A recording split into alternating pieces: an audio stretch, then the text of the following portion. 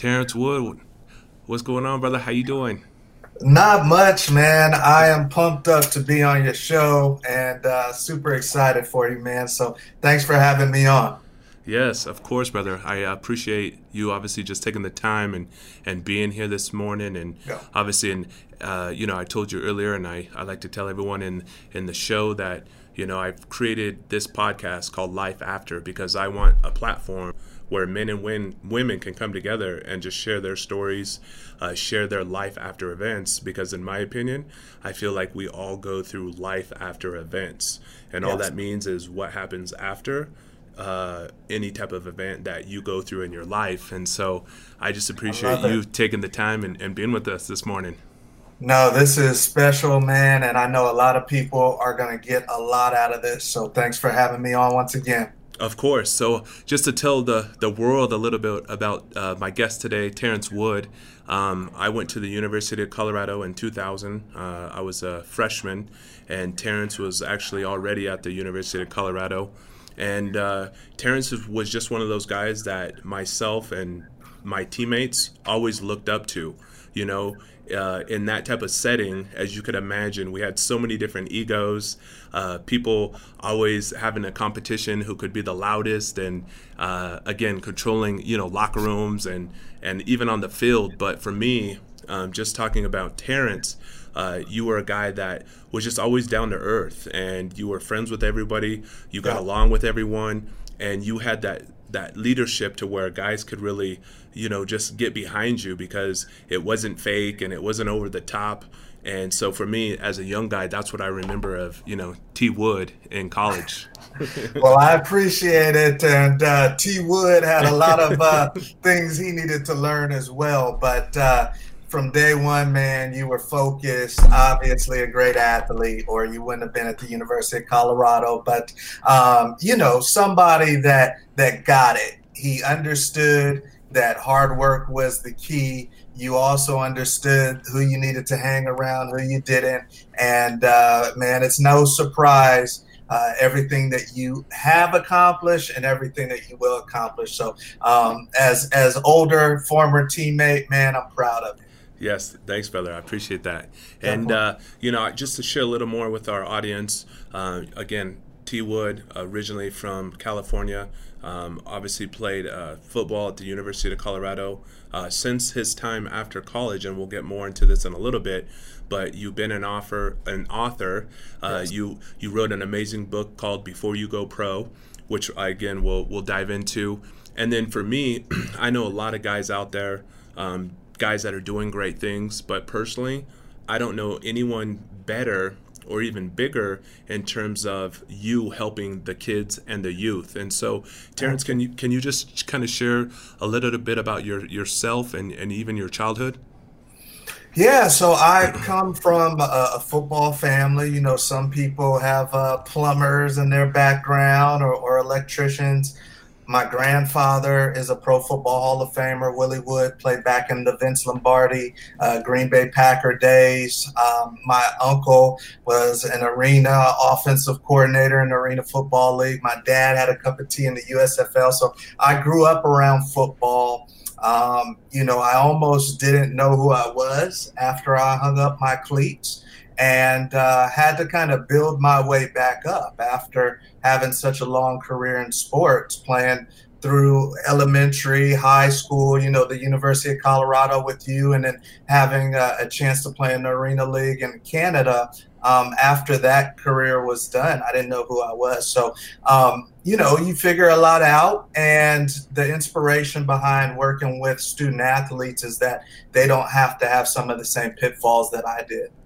Yeah, that's amazing, and just even to back up to your childhood, Yeah. that's pretty special. And I know a lot of athletes have relationships or uncles or people who played professionally, but for you personally, I mean that was tremendous to be able to have that a part of your upbringing. Because a lot of the guys and the athletes that I know, they just kind of figure it out as they go, and so you probably had a head start than most, because you probably had the conversations and the talks just within your family of, what to expect and what not to, compared to Yeah. myself. I never had anyone play at that professional level.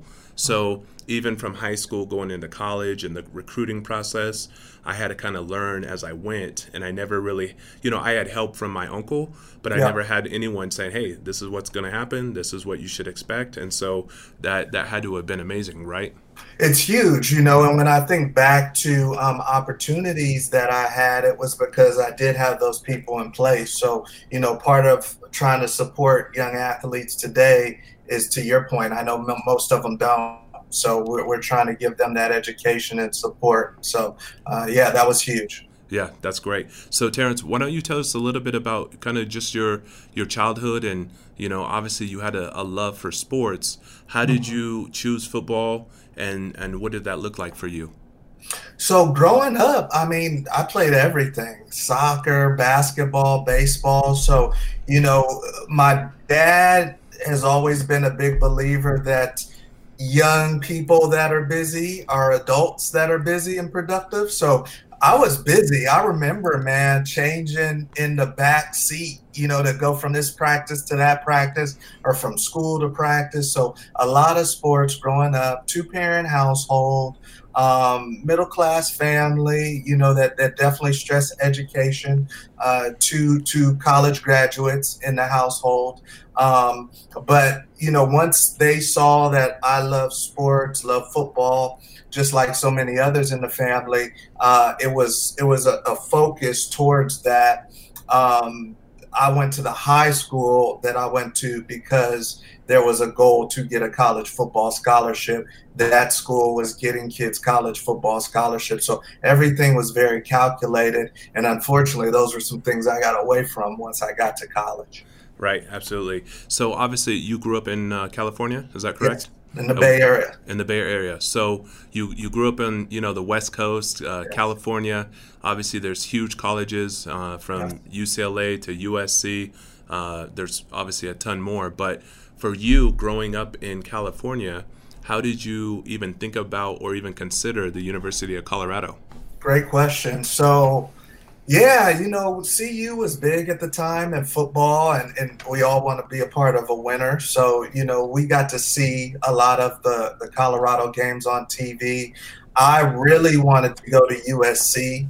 I think a lot of California kids want to go to USC or UCLA. I wanted to go to USC. My grandfather had went to USC. So I kind of had my focus there. And then when they decided not to recruit me, I thought for a minute I was going to go to Oregon because they had been recruiting me for a while. The story is that one time I was at home and an Oregon recruiter called me up. And the last time I had talked to the recruiter, Marcus, he had said, the next time I'm going to talk to you, we're going to set up your recruiting trip. So when he calls, I'm thinking, okay, this is to set up the recruiting trip. He says, hey, I love you, been recruiting you since your sophomore year, but unfortunately, we got a defensive back that we didn't think we were going to get. We're not going to be offering you. I wish you the best of luck. I'm distraught. I hang up the phone. My parents' room was upstairs. Walk upstairs to my dad, say, hey, that was Oregon. They said they're not going to offer. And he said, okay, well, don't worry. Somebody else is going to call. And back then we didn't have the cell phones. It was the house phone. Yeah. And right when he said that, Marcus, the phone rang, and it was Coach Embry from Colorado. Really? Wow, that's amazing. And I think for you and a lot of us, when you're in high school and if you have an opportunity to go to that next level, which is obviously college, you probably have your top 10 or top 5, and you try to narrow it down to your top 2 or top 3. And obviously for you just shared you're probably number 1. But what advice would you give kids out there today to where they might have that top 5 or top 10? There's a lot of unknowns, and like you just said, the recruiter called and there was a player we weren't expecting to get, and he came. I mean, that's a normal conversation. So what advice would you give to a kid today when it comes to that? Great question. My advice to the athletes we work with is to start inside. So you're starting with the inner peace and the inner confidence, because as you know, in an industry that's so competitive like football, there's going to be times where you're not the pick. You're not the top dog. You're not at the top of the depth chart. And if you base your confidence on the industry, then you're going to be on a roller coaster ride. So, if you're talented, get a good film evaluation, but be rooted in confidence. So, when you do get that call that might not be the one you want, you're firm in the fact that you feel and something else is coming. Absolutely. That's amazing. I appreciate you sharing that, because you went through it just like a lot of kids are even going through it today, or it's going to happen to them. So thank you. No doubt. So you obviously, it worked out. You went to a major D1 program. Yes. Let's talk about kind of your experience just in college, and can you kind of just fill us in on that? Yeah, so you kind of started back to history and growing up, and I'm honest with everybody that I talk with. I grew up in a very disciplined household, so to be honest with you, I was ready to go, get out there and see what life was all about. And obviously, football was high on the priority list, but I probably wasn't as mature as I should have been going off to the University of Colorado. Now, when you're in a part of a football program, you're a little bit in a bubble. So, there's some protection there. There's some people watching out for you. But I probably should have been a little bit more mature, maybe even stay closer to home, because it was just a lot to go from the household I was in. Plus, I went to an all-boys Catholic school. We had to wear uniforms. So, it was just night and day. It was probably too much freedom. As far as academically, I went to a college prep high school. So that wasn't too hard, even though I fell on my face a little bit. It wasn't too hard to catch on academically. Socially, like I said, probably partied a little bit too much, and as far as football, that was an adjustment.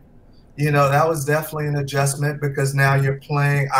You can speak to this, but I think that high school to college jump is almost to a certain extent harder than the college to pro jump, just because you're going against kids that are now 22, maybe 23 years old, and you're 17, and there's a jump there, So I definitely had to make an adjustment on the field as well. Oh yeah, and then you talked about so many points that I just heard there, Terrence, and first thing I heard was maturity, and so I guess one specific question: do you think that was just you personally and where you were at that time, or do you think that was a direct reflection on just the times in general? Because I think, looking back when you and I played at the University of Colorado and compared to today, and especially what you're doing, and we're gonna dive into that here shortly, but we in my opinion, I didn't know what to expect when I got to college, so we didn't have the resources and the things that are available today to kind of give us an insight or prepare us. And so do you think that was more kind of you personally, or just the times that we obviously grew up in and played in? I think it's a combination of both. I think some kids are just naturally a little bit more mature than I was, so they can catch on a little quicker. But I think the culture is what you're getting to. The culture of being a college student athlete can present some unique things to a young man. And you're going to have a strong moral set. You're going to have to be able to tell people no, peers. You're going to have to decipher and have discernment over who to hang out with, who not to. So I think it's the culture that feeds into the immaturity, which causes issues for some. Right. No, I would agree with that. For me, being a parent, and I know you're a parent as well, we want what's best for our children. My oldest is 15. She's a sophomore in high school. We've had a lot of changes over the last 2 years, right? Yeah. But as a father, I'm trying to, teach her, but also protect her. Yes. And, I know when she comes and goes. For the most part, I know what she's doing and who she's hanging out with. But then you go to college, mom's not there, dad's not there, aunt and uncle, grandparents, whoever that may be, who is always kind of there and hopefully watching out for the child, that's all gone. And so, I know you said I could speak to it as well. And for me, that was a huge change because I always had rules and I had curfew and, I was accounted for. And then you go to college and it's on you, literally. You're within the program and they're keeping an eye on you, but still that freedom is, for me, it was the biggest change. Yes, it's a lot of freedom, and that's why parents have to watch how far these young men, young ladies are going to school. You have to know your child and know what they kind of may be inclined to get into. I think friends are huge. So if I'm a parent like we are, when your daughter goes off to college, when my son who's 17 goes off to college, trying to get a feel for who the roommate is, trying to get a feel for their family, but to a certain extent, you're letting the birds fly out the nest. Yeah. So, you have to see if they fly or fall. And they learn if there's a strong foundation, they usually come back to that foundation. Yeah, absolutely. So let's kind of fast forward. So you get to the University of Colorado. It was a big change, like it was for all of us. CU was very competitive, great athletes at every position, even obviously when I got there as well. So let's talk about your experience on just, the change from high school to college and then how competitive it was. And, obviously we were all great. I always tell everyone you're all state, you're all conference, you are all world, but then you come to a major university and everyone is just as good as you are. And so can you share that kind of with our audience today about, your experience with that specifically? Yes. Well, as you mentioned, CU was amazing. It's still an amazing school to go to, obviously, and in a strong football program. When you're playing in the Pac-12, that's high-level competition. But when we were in college, we were in the Big 12 and CU. When I went there and committed in 1997, when I ran out on the field for the first time, we were preseason #1 in the country. So you got to think of the level of an Alabama, Clemson, those type of athletes. And it opened my eyes. I was in the bubble in the Bay Area and I was the man in that little bubble. But now there's kids from Louisiana, kids from Texas, Florida, and it's survival of the fittest. A lot of kids don't make it. A lot of kids say, hey, this is too much. And they go home. The ones that have some grit, the ones that love the grind and the process, those are the ones that make it and survive. And then the ones that raise their game to another level are the ones that hit the field. And it took me some time to hit the field. I think that I thought I was better than I was when I got there. But when I got there, there were also some kids that were future draft picks. So I kind of had to, timing's everything, and I kind of had to wait my time a little bit to have those guys move on. And then when they moved on, we went through a coaching change. So, Yep. Oh, yeah. And obviously those are all things that you went through, or that I went through, and kids today, they're going to continue to go through. Yes. And so I would encourage kids, any chance or opportunity that you have, if you're really good and you have an opportunity to go to the next level, actually sit down and do your research. Look at the guys that are there. Look if they're seniors or juniors. Look at the recruiting classes, from the sophomore year. Because honestly, if you actually do your homework, whether you're a male or female, you actually can probably pick and choose the best position, for you to have the best opportunity. Because honestly, a lot of people on the outside looking in, they don't understand that whether it's college or even professionally, it's all about timing, number one, and then number two, opportunity. And like you talked about, we had amazing players, and specifically defensive backs, the position that you played. And again, we all come in and we're young and we're cocky and we want to play, and we think we're better than we probably are, but there's a fine line between athletic ability and then knowledge. and your playbook and those things. And so Yeah. I just love that you brought those points up. So T, can you talk about your I guess you kind of talked about it earlier, but when did you actually hit the field? And we talk about it in the past as being ready and being ready for your opportunity.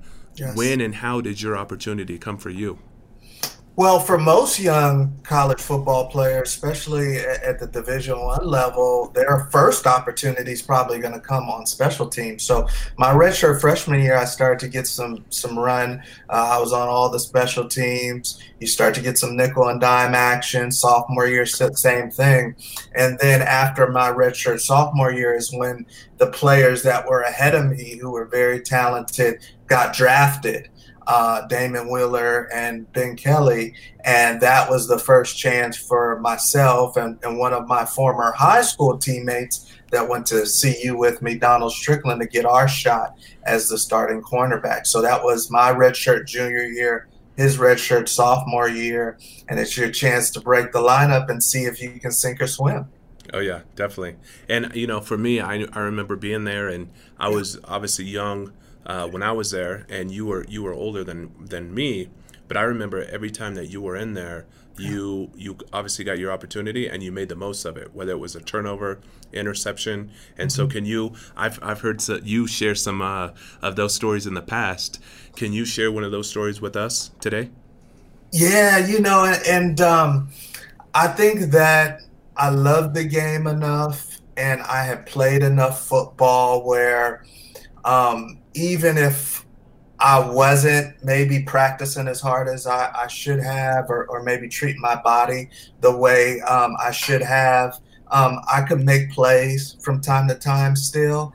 And, I think my confidence wavered, but there were times where I was just like, forget it.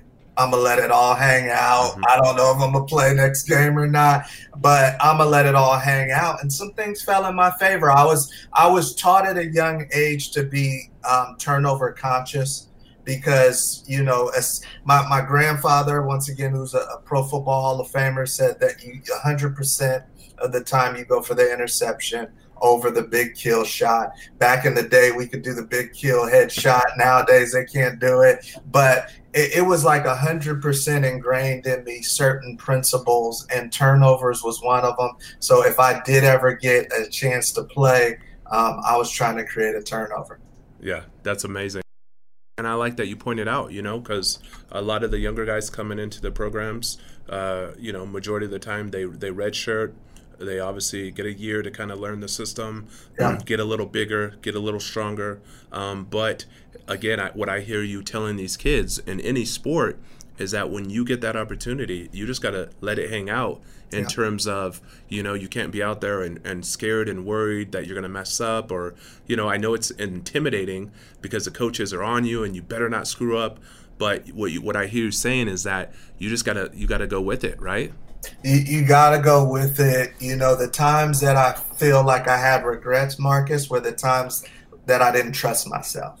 So, and then you're like, okay, well, why didn't you trust yourself? And a lot of times it's because an athlete feels like he's going to be pulled off the field or reprimanded for something. So he's out there on the field, but he's not even playing like himself.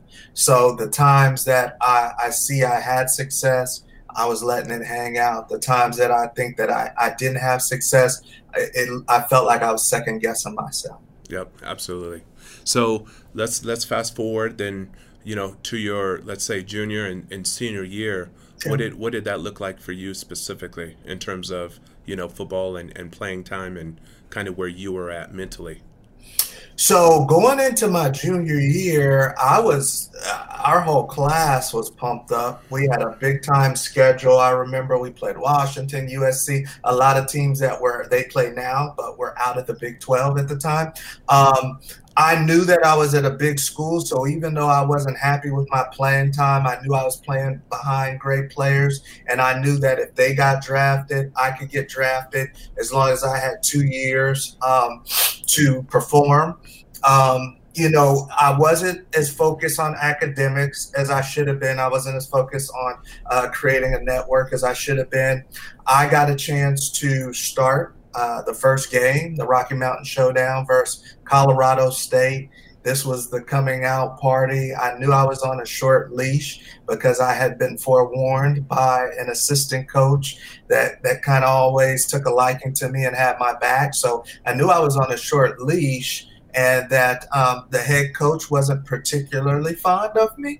So, because like I said, we went through a coaching change. So started the first game, got 2 interceptions. We lost, which kind of took a damper away from the personal performance. Didn't get off to a good start. The second game versus USC, and I was pulled before the game even ended and was leading the country in interceptions. And, kind of things started to spiral for me that junior year from there. My senior year, now I'm the backup trying to get back on the field, and that was a fight, mostly special teams. Had a big game in the middle of the season. We were on the championship run and shocked everybody. Played Texas A&M. They were undefeated. Got 2 interceptions, kind of put me back on the map, and then didn't play as well the next game. None of us did. Versus Texas, we got blasted 41-7 out in Austin, and then fell back on the depth chart again. Got some time late in the season for the championship game and the bowl game. So my career, man, was very topsy-turvy, all over the place. Yeah, and I appreciate you kind of sharing that insight. But one of the things I wanted to ask you about was coaching change. You know, this is something that is normal in many different sports. How did that affect you, mentally? Because obviously you went to the school because of the current coach that was there, and then for whatever reason, a lot of different reasons usually, there's a change. And then it's a different coaching. Number one, it's a different coach. It's a different mindset. It could be a completely different scheme. So kind of what was your, you don't have to get into names if you don't want to, but just your experience with that coaching change, because kids, are going to continue to go through that as well. Well, I appreciate you asking. And like you said, we're a teaching business. My company's a education-based company, so this is good education. I tell our athletes, Marcus, to expect a coaching change if they're playing at the Division I level. You get a little bit more grace, Division II, Division III, NAIA, but if they're playing at the Division I level, especially that cream of the crop where we were at, those Power 5 conferences, they should expect a coaching change. So that means that doesn't mean the coach isn't a part of the criteria for you making your choice, but that does mean that there needs to be other factors that you like that school for other than just the coach. Now, in my case, I love the coach that recruited me, Rick Neuheisel, and he is somebody that is a player's coach. People naturally gravitate towards him still to this day. He's a commentator. He's a media. People love Rick.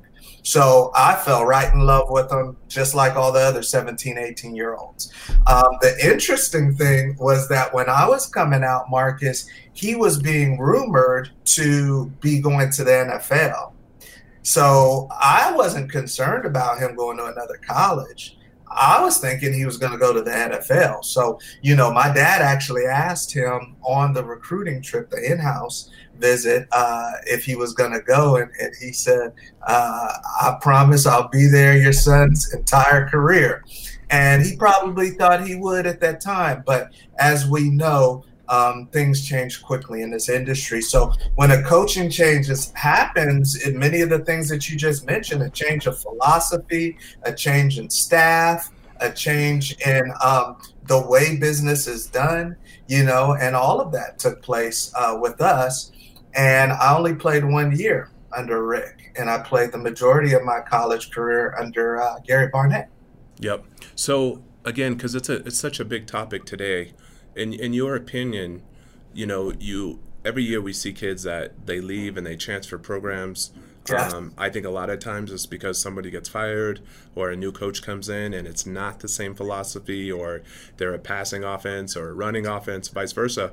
Yes. Do you think it's in the best, interest of an athlete to actually transfer programs because of a coaching change? Amazing question, man. Every situation's different. So, I've been working with student athletes and getting them to college, and we have to transfer some kids or get them back home because the situation isn't right. And in those situations, we take every situation differently. We can't paint a brush on it. In my situation, I wanted to leave CU after my junior year. I actually called my dad crying. It's all in the book. So great book for any kids out there, student athletes. But I called him crying, saying, "Man, get me out of here. This isn't what I signed up for. We're playing against the guy who brought me here because we had Washington. Neuheisel went to Washington. We had them on our schedule the next couple of years. So I'm like, we're playing against the guy. The guy who brought me here isn't even here, So I was over it, man. And my dad listened to me. He heard his son out, and he said, "You know what?" He said, "We started it. We're gonna finish it." And he made me stay, man. And I probably didn't talk to him for the next couple months because I was mad. But the following year, we won a championship, and I met my wife. So when you ask me, should a player transfer? I think it's too much transferring going on. It depends on the situation. In some cases, yes. In some cases, no. Yeah, and I would agree with you because it's not black and white. I think every athlete and specific situation is different. So, Yeah. And I love that you do talk about it in the book. So, for everyone listening today, if you want to hear more about Terrence Wood's story, you got to read the book. So Yes, get the book. Awesome. So let's fast forward then, because for me, I know you talked about the coaching change, and I talked about this actually on the last episode with Andrew Walter. Oh, yeah. Yeah, one of my best friends. We both were offered full ride scholarships our junior summer at Arizona State University, and actually Arizona State was my number one pick, but ultimately, I narrowed it down to two schools. It was Arizona State and University of Colorado. And the reason I didn't go to Arizona State was because Snyder, the head coach at the time, was on the hot seat, and I was actually concerned about him getting fired and having no idea who was going to come in. Wow. And then obviously Gary Barnett, he was brand new to the University of Colorado. And so for me, again, I talked earlier about, doing your homework. Yeah. I think that goes right into it of, how long has that coach been there? Have they been winning? Is there any rumors of them being on the hot seat? Because, again, this can affect your future. And, again, we just want, and I know you talk about a lot about this, we want what's best for the athlete. And so, again, if you can just do your homework, whether it's you personally and taking things into your own hands or having that parent, that aunt, that uncle, that grandparent, whoever it may be, help you out, we want to encourage athletes to do that. You're exactly right. It's once money's involved, Marcus, it's a business decision. So you have to think on a higher level. It sounds like you were doing it at a young age.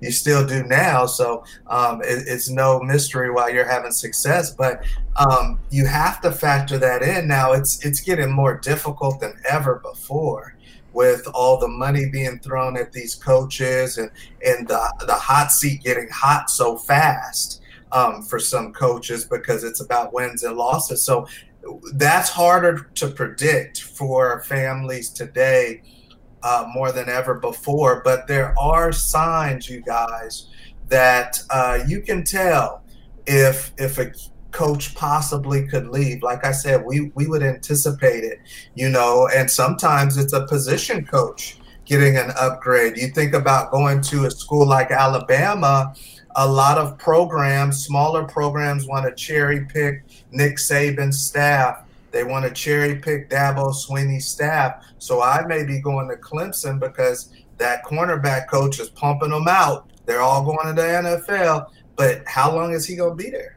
Yeah, absolutely. And it's just wild that there's so many like just little things that you're talking about that can affect, again, the athlete and the future. And so it's just hard because it's not a black and white answer or even I wouldn't response. be recruited to Colorado nowadays because they go 6-foot corners and over. So I would, if I was coming out today, I wouldn't even have a possibility to go to my alma mater. Yeah, which is wild. So So let's keep going. So, what did school like look for you? Because for me, that's important. Is school, and obviously we didn't know then what we know now. So, what did that look like for you from the time that you got there to the time that you finished? School for me, and my oldest son may see this and be like, "That you're contradicting yourself." School for me, dude, was an afterthought, man. I'm gonna be real honest with your audience. I remember even having conversations with my father before I went to Colorado, saying, "Dad, if I could go top 2 rounds, could I go?" Like, I just wanted to get away with school. The reason I went to school is because of football, man. Yeah. I'm gonna be honest with you. Now, with Yeah. that being said, one thing that school did wonders for me was, and I was able to do this almost by default, was create an amazing network. People like yourself, even friends from high school, man, that are doing big things because I went to a prep high school. So what I teach the kids today, man, is you got to scrape the plate. Yeah, you're going to get the academics, but even bigger today, in my opinion, than the academics is who you're going to meet. If you get a scholarship to Stanford, who are you sitting next to, man?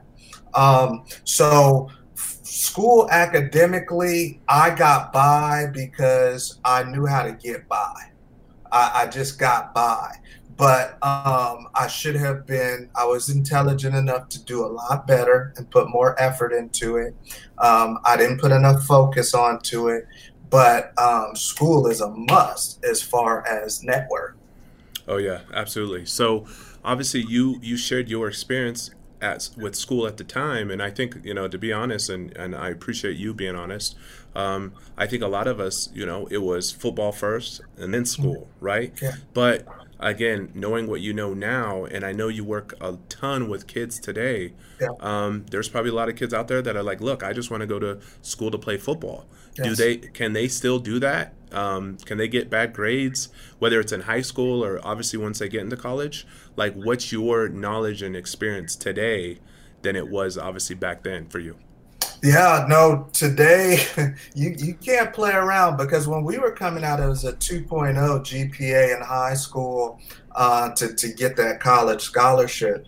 They raised that minimum to 2.3 core GPA.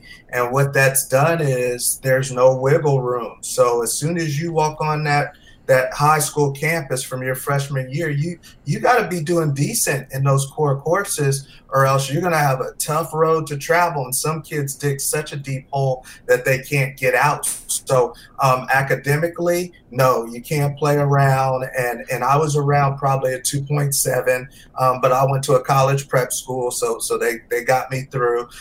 You have to take the SAT, ACT, college scholarship without that. And then once you get to the university, you have to keep a standard at the university. And just like you're raising the standard of athletic play competition, it's a higher level academically too. So you got to step it up academically. The ones who don't, they get sent home.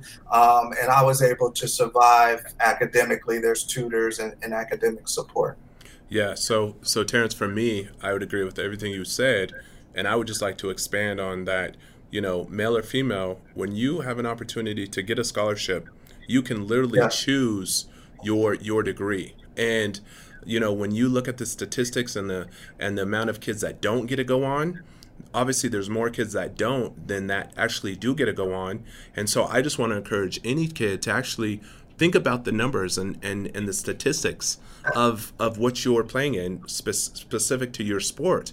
So if you're there and you have a free education, I just want to encourage these kids to be mindful of that and think about the future, because whether they get an opportunity or they don't, or they get hurt, or all the different factors that could happen, if you take advantage of your schooling and getting that degree, I mean, for me, I believe it just opens so many doors, number one.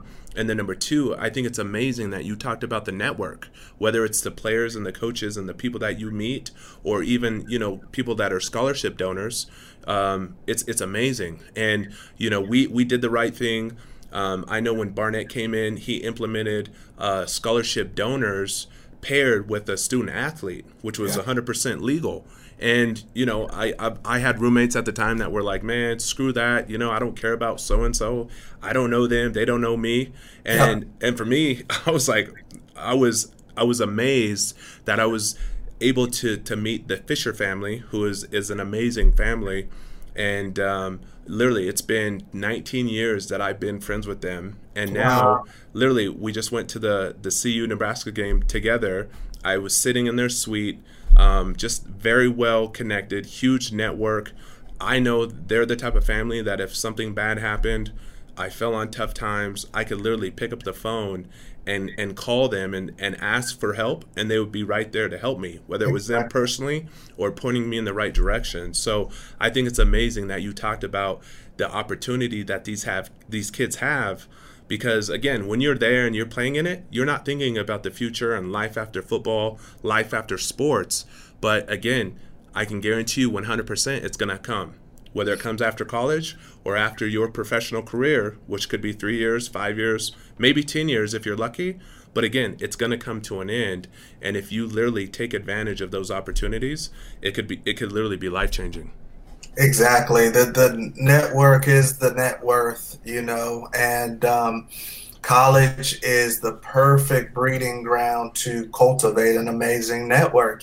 Some of these kids, Marcus, you went to a great high school. Some of these kids are already going to blue blood high schools, Ivy League type high schools, Pac-12 type high schools. So are you cultivating relationships with the kids that aren't football players at your high school? And then once you get to college, just like athletics steps up a game, academics steps up a game, you should step your networking up. I literally worked with a young man that went to Stanford. Actually, unfortunately, rest in peace, he passed away from cancer about 3 years ago. But worked with a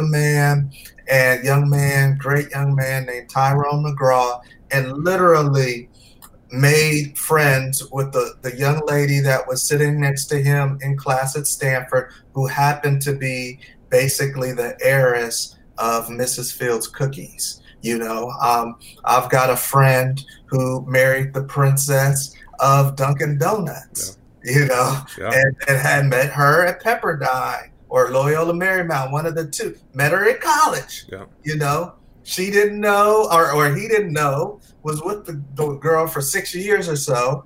And she said, finally, I'm going to tell you who I am. But that doesn't happen unless you're in college. Yep. Absolutely. And I appreciate those examples because, again, you just never know. Just, again, back to my point and your point is taking advantage of those opportunities. So let's get to the end of your college career. Speaking for myself, I would think that probably 99% of the people in the locker room, the players in that locker room, we all want to go play in the NFL. We want to go play professionally. Yes. What did that look like for you at the end of your college career? So for me, 100%. Plus, we had a great season that year, so we were in the BCS Championship Series, which is the playoff version of today. So, a lot of kids are supposed to get pro shots, which didn't happen. I obviously had my mindset on the pros, the NFL. That was the whole goal since I was a little boy, so that wasn't going to change. I didn't prepare like I should have. Once again, I wasn't treating my body correctly. There was some entitlement, feeling like I was good enough, feeling like we had a great season, listening to people saying you should get a shot. My grandfather's passed, so there was, I think, a level of entitlement where I just felt like it should happen. And to make a long story short, man, flat out, I didn't prepare enough to run fast enough. So I ran a bad 40 time on our pro day. And just because of showing a little bit on film and my grandfather's background, I was able to have some private workouts with the Raiders, the Packers, the Bills. I had too many private workouts and fumbled them. In one way or another, fumbled them. And you never get that back. So then I went on and played in the Arena League in Canada for roughly about 5 years, 6 years, and then gave it up. But Yeah, man, that's part of the passion behind what I do is that there's that window. And if you're not doing things right during that window, you might not get it back.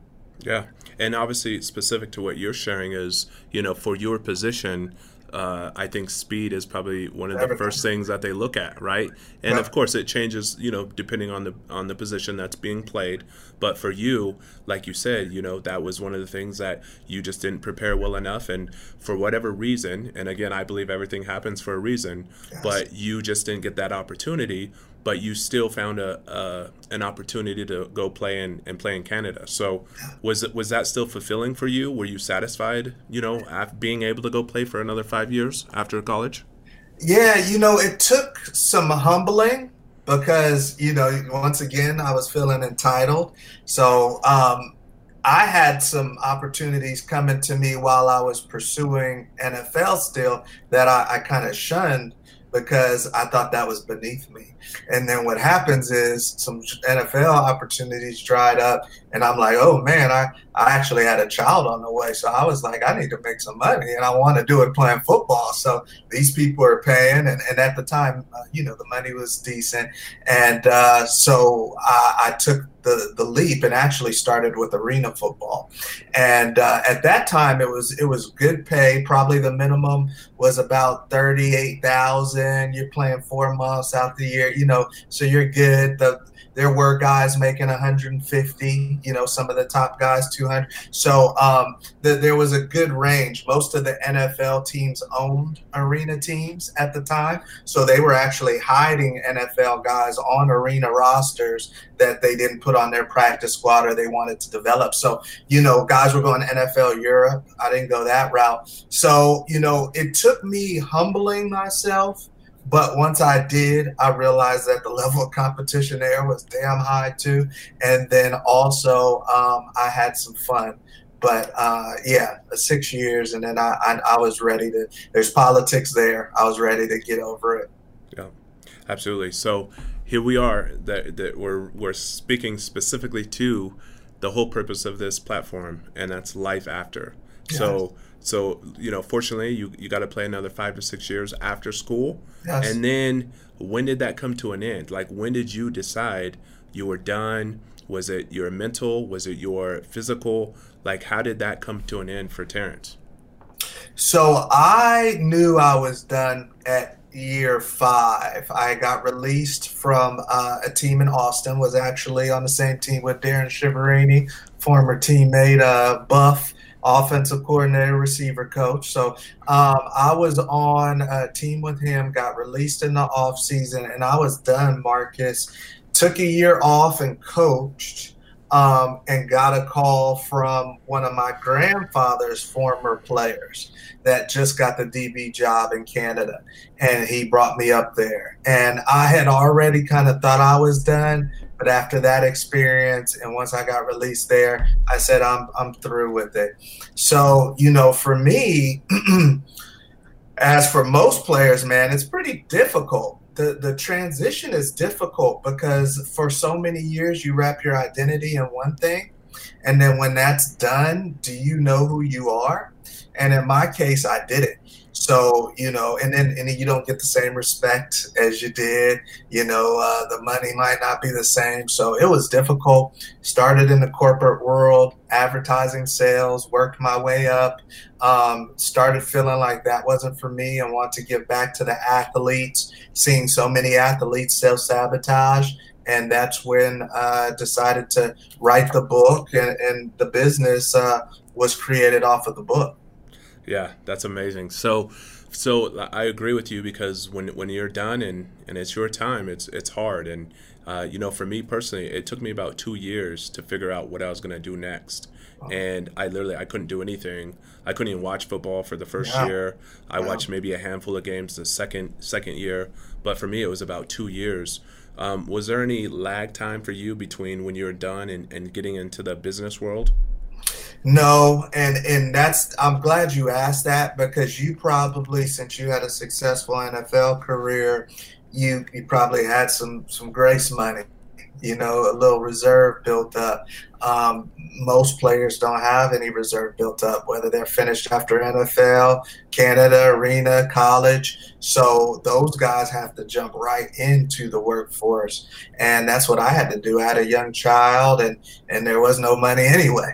So I had to jump right into the workforce, man. And that's a difficult challenge for a lot of guys, especially if you're jumping into something that you never wanted to be in anyway, or that you kind of didn't have a passion for. You're just doing it for the money. Right, agree. So I know, just from what I know about you and your personality and things that you continue to do on a large scale, Yeah. is it safe to say that you found your passion within the world of helping, young athletes and student athletes? Oh, definitely. Yeah, we've gone all in, as they say, Marcus, with Before You Go Pro. And like I said, it started with the book. Just kind of, it was therapeutic, actually. I recommend that for you too, to kind of get your story out there, remember some of the things you've been through, help teach others. But then I knew, wow, it has to be more than a book, man. The industry doesn't have the time to focus on the individual. So I wanted to create something that was off the field, that started at a younger age, that really gave back to the student athletes, these football players in particular. So yes, this is definitely my passion. Practitioner, we work with kids. I'll probably talk to a kid as soon as we hang up, and these are real families, real stories. Yeah, and I'm going to get into the book and I'm here in a minute, but just back to kind of what you said about a book. There might be a lot of men and women listening, Yes. and it doesn't matter if they played sports or in the business world or the world, but I know there's a lot of people that have a story to tell. But even Yes. for me personally, I actually went down that route, and just the way kind of my mind works is that if I'm going to do it, I got to do it big. And I know there's easier ways to do it, and you can do self-publishing and other options or resources available. But for me, I wanted to do it big, and I did a Kickstarter campaign, and I Okay. remember actually talking to you about that because you actually Oh, yeah. did that as well. Yeah. But I guess the question is what advice would you give to men or women out there today that do have a story? Because a lot of times people don't even think they have a story, and they actually do. But what advice would you give them to push forward and move forward, whether it's on a smaller level or a big level, to actually write a book? Yeah, for me, it kind of started off as journaling or a diary. So I would start there is, we constantly find ourselves thinking about ideas or thinking about the past or things we've been through. You got to start documenting that stuff. Whether you capture it on your phone or you write it down, start documenting that stuff. For me, as far as, and it's crazy, Marcus, because I went to CU for journalism. So I've always loved writing. I didn't get out the gates great academically, and they switched my major to sociology. So it's always been fascinating to me to get back to writing because I've always enjoyed writing. And for people that are thinking about their story, everybody has a story, like Marcus said, and you don't know, and you shouldn't judge whether or not somebody's going to get value out of your story. Chances are a lot of people will. So, I think people should do a story or have somebody, help them ghostwrite it for themselves and their family. But a lot of times, a lot of other people will get value out of it too. So just start documenting. For me, the creative process is once I have my chapters or my template, then I can go from there. So I actually have another book that I'm about to start writing, and it doesn't get serious for me until I have the chapters, and then I fill in the content. Yeah, that's amazing. Is there a place that you can, recommend to people to go and say, hey, this is a great website or a great resource, or, I know even a Kickstarter campaign. Right. Is there any place that you found along the way that can kind of help people, give them that kind of extra push that they might need? Yeah, I self-published, so I went through a company called Outskirts Press. When you self-publish, you have to do the marketing. So, you'll get the biggest cut, but you got to do the work. So it depends on what game you want to play. If you're trying to play a local game, or this is something for my family, a keepsake, then you can self-publish and you can do some things on a lower scale. If you're saying, hey, I want to see if I can get this to a New York Times bestseller, then that's a whole nother game. A lot of research on YouTube for me. And then, like I said, and then also you guys should make multiple formats because people consume differently. So ebook, audiobook, paperback. Thanks. That's amazing, and I appreciate you sharing that with the people today, because I'm sure there's someone listening that's going to say, you know what, these guys are right. Terrence is right. He did it. It's something I've been wanting to do for a long time, and I'm just going to take that leap and actually do it. So I appreciate you sharing that, Terrence. Do it. So let's get into the book. I know I keep putting it off, but for me, I love to kind of hear your story and your journey, because we all have that journey and that story, and as I talked about earlier, we all have a life after experience, and we just talked about yours, but let's talk about today. You wrote the book Before You Go Pro. You're working with children. I really want to open up and expand on this so our audience knows exactly what Terrence Wood is doing today. So can you kind of just dive right into it? Thank you. Well, here is the book. And this book has been out, you guys, for about 6 years, but it's timeless, especially for student athletes.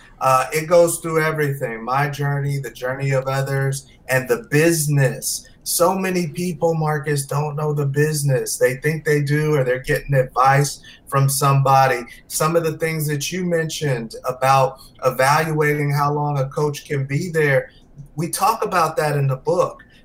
There's athletes today that are getting letters in the mail. They're getting a phone call. They think that they've got an offer, or that school's recruiting them.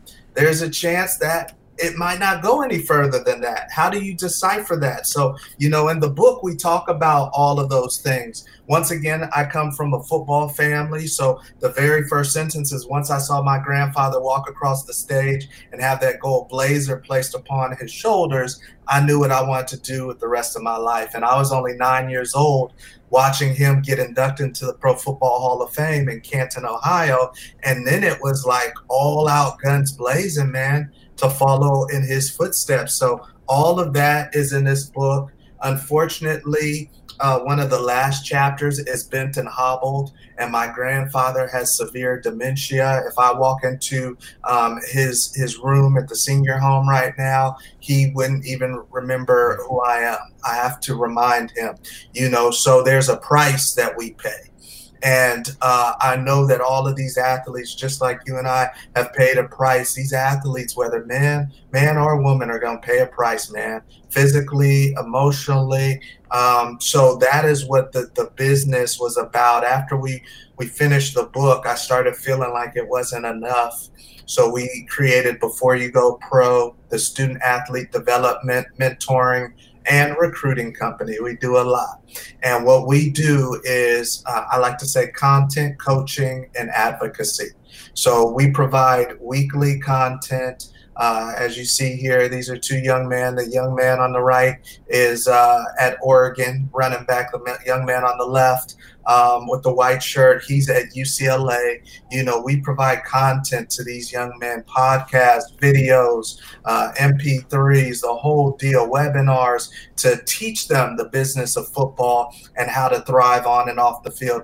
The coaching is what we do, like what we did for Dustin Woods. This young man is the strength and conditioning coach for the Los Angeles Rams, assistant strength and conditioning coach. A matter of fact, one of our former teammates, Marcus, was the one who tipped me off to Dustin.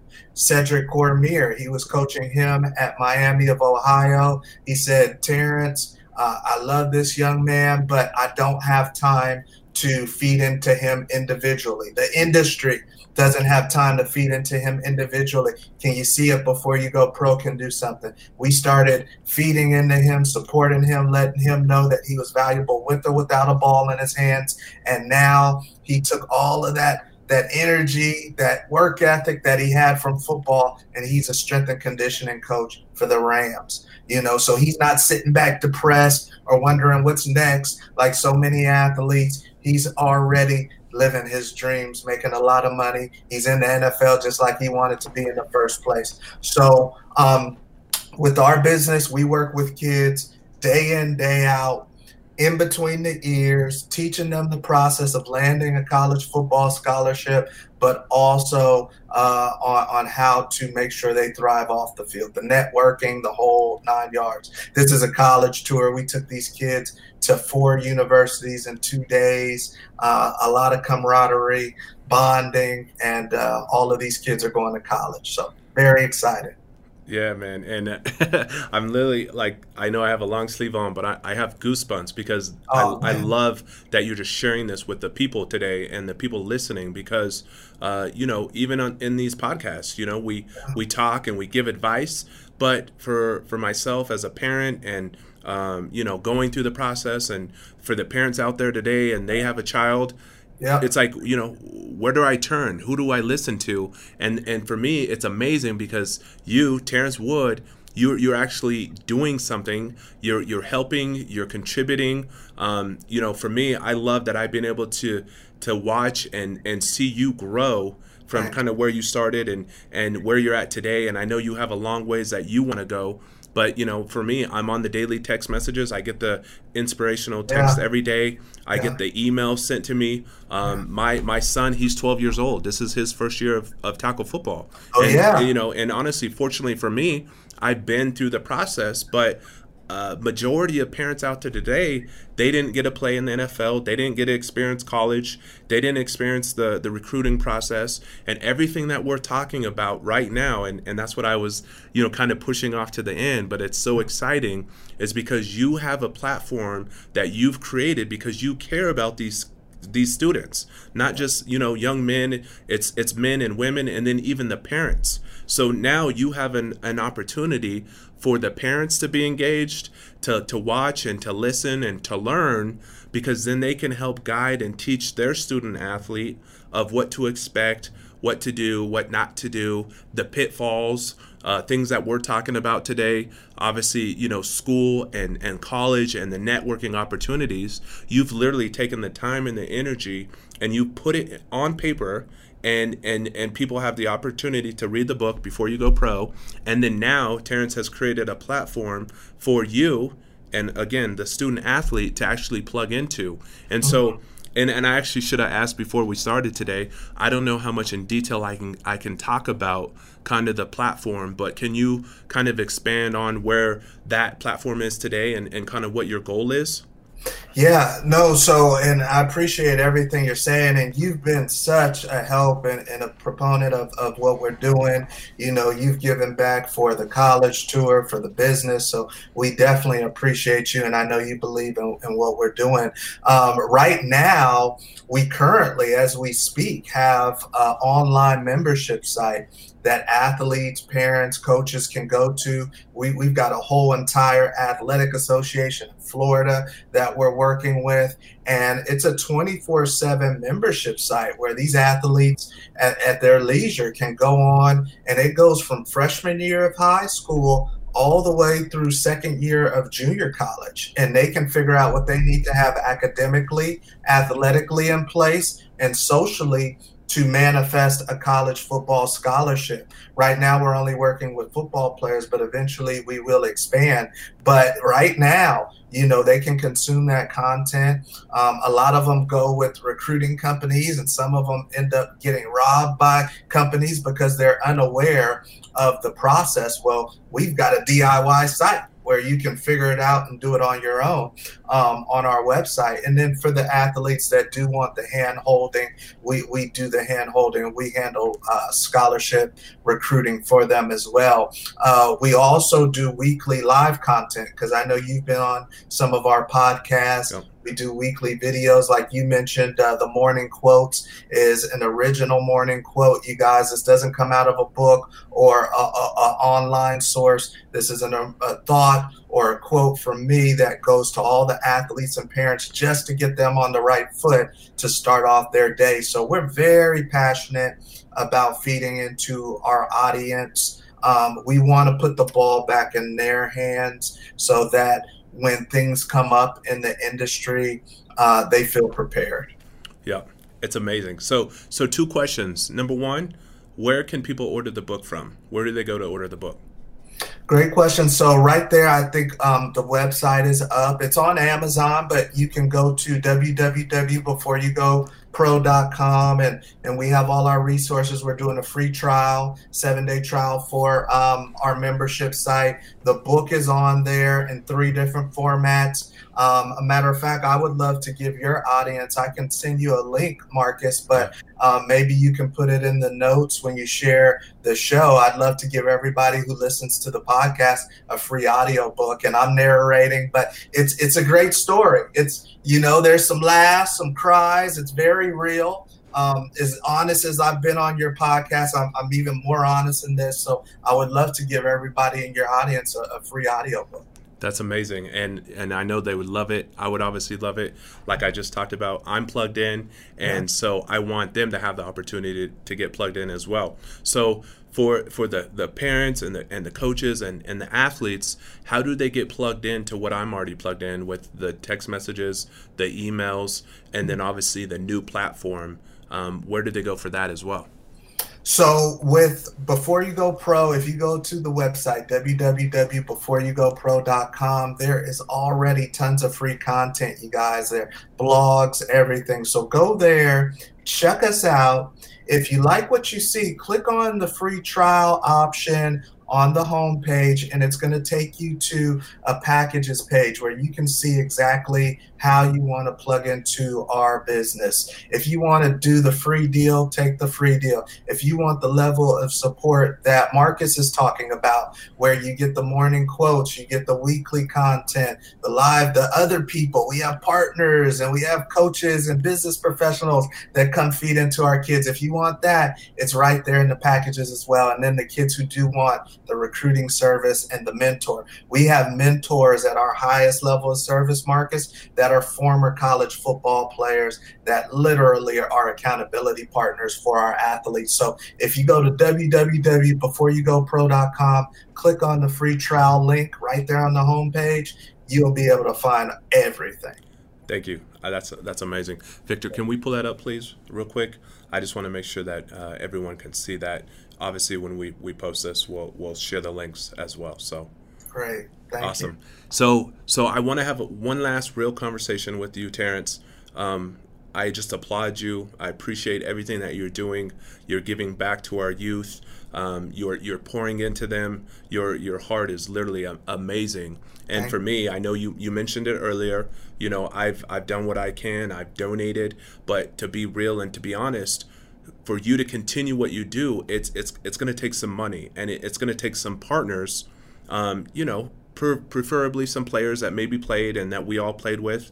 I would encourage them to contact you directly and just call you and say, hey, how can I be involved? How can I help? That's one. Number two, I think just from knowing what you're doing and conversations that we had, I think we need a big money person, male or female, to come in that is literally listening today, that goes on your website, that checks out your book and says, you know what Terrence is doing, it is amazing, and he's actually helping and changing the future of our youth, which is amazing, but so important.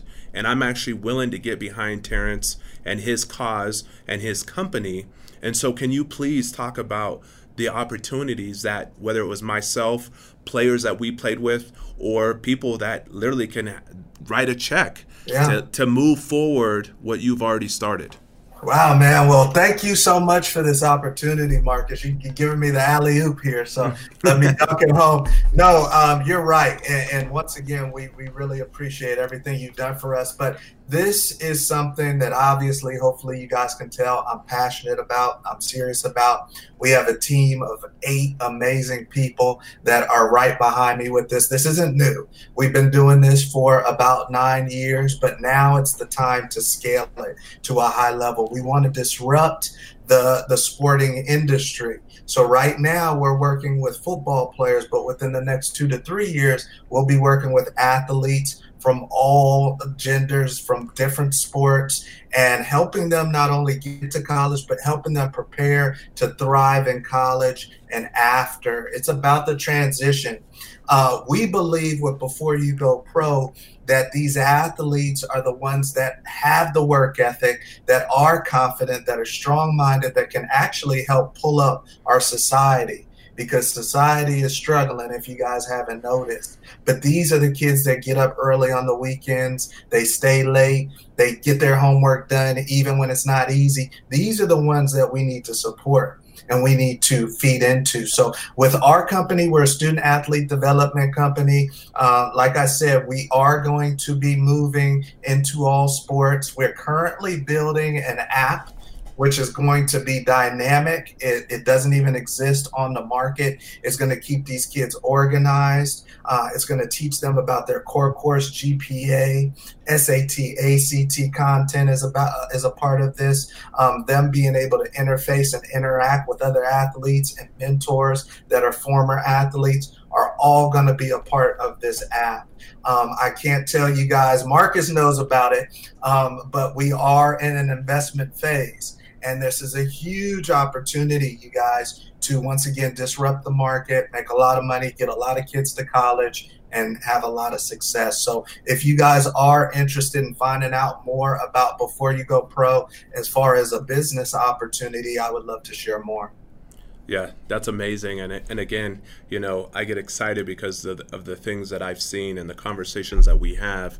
And again, you know, I take this personal because whether you like it or not, you know, I feel like today, and excuse my language, there's a lot of people that want to bitch and complain about our youth and where we're currently at. So again, the question for you today is, are you actually willing to do something and step up and be a part of the change? Or do you want to just continue to sit on the sideline, not do anything, not contribute, and not be part of the solving the problem? And for me, I love having you on today because, you know, you put in the blood, the sweat, and the tears, and you've built and you've created this foundation. And I believe that you're right at that important pivotal step to where it's time to take this thing to the next level. And I know you're doing the work, you're doing the research, you're working with the right people. To me, it's all about the team. It's obviously not a one-man show. Yes. I know you can't do it on your own. And so again, I want to encourage people to literally reach out to you, reach out to me through social media. I'll get you connected with Terrence directly. But you have an opportunity to not only change and affect, you know, the youth of today, but you can do some things that are just going to go on, you know, into the future. And you've done that. You have the documentation. You have the kids that you've already worked with, which is amazing. And now these kids are having opportunities in the NFL. They're having opportunities being coaches and strength coaches. So again, I just want to applaud you. And again, I love that you are on today to be able to share this message with everyone. Oh man, it's been amazing. And yeah, that is the goal. We want to create a legacy of athletes that give back like we are right now. We can duplicate this, everybody. We can duplicate this. So please reach out and help out, because I would love to share with you guys how this is all going to unfold. You'll enjoy it. Absolutely. Well, brother, I want to end here because that was amazing. I appreciate you and I applaud you for just sharing your history, your story, your experiences, and then what you're doing today to help and to change our youth. And again, I'm excited because I know someone listening today, whether it was players that we previously played with or someone that I don't even know, they're going to reach out and they're going to continue to help push this cause forward, because I know I want to be a part of it. I know what's coming. It's literally amazing. So again, I just want to end. Obviously, I put this together for the people, for men and women that have gone through life after experiences, whether it's death, whether it's loss, whether it's your college career, your high school career, your NFL career coming to an end. We all have our own personal life after experience, and it's just amazing that I can have guys like Terrence Wood come on, open up, be real, and share his story. And so again, I just appreciate everyone listening today. And Terrence, thank you for being on the show. Thanks for having me.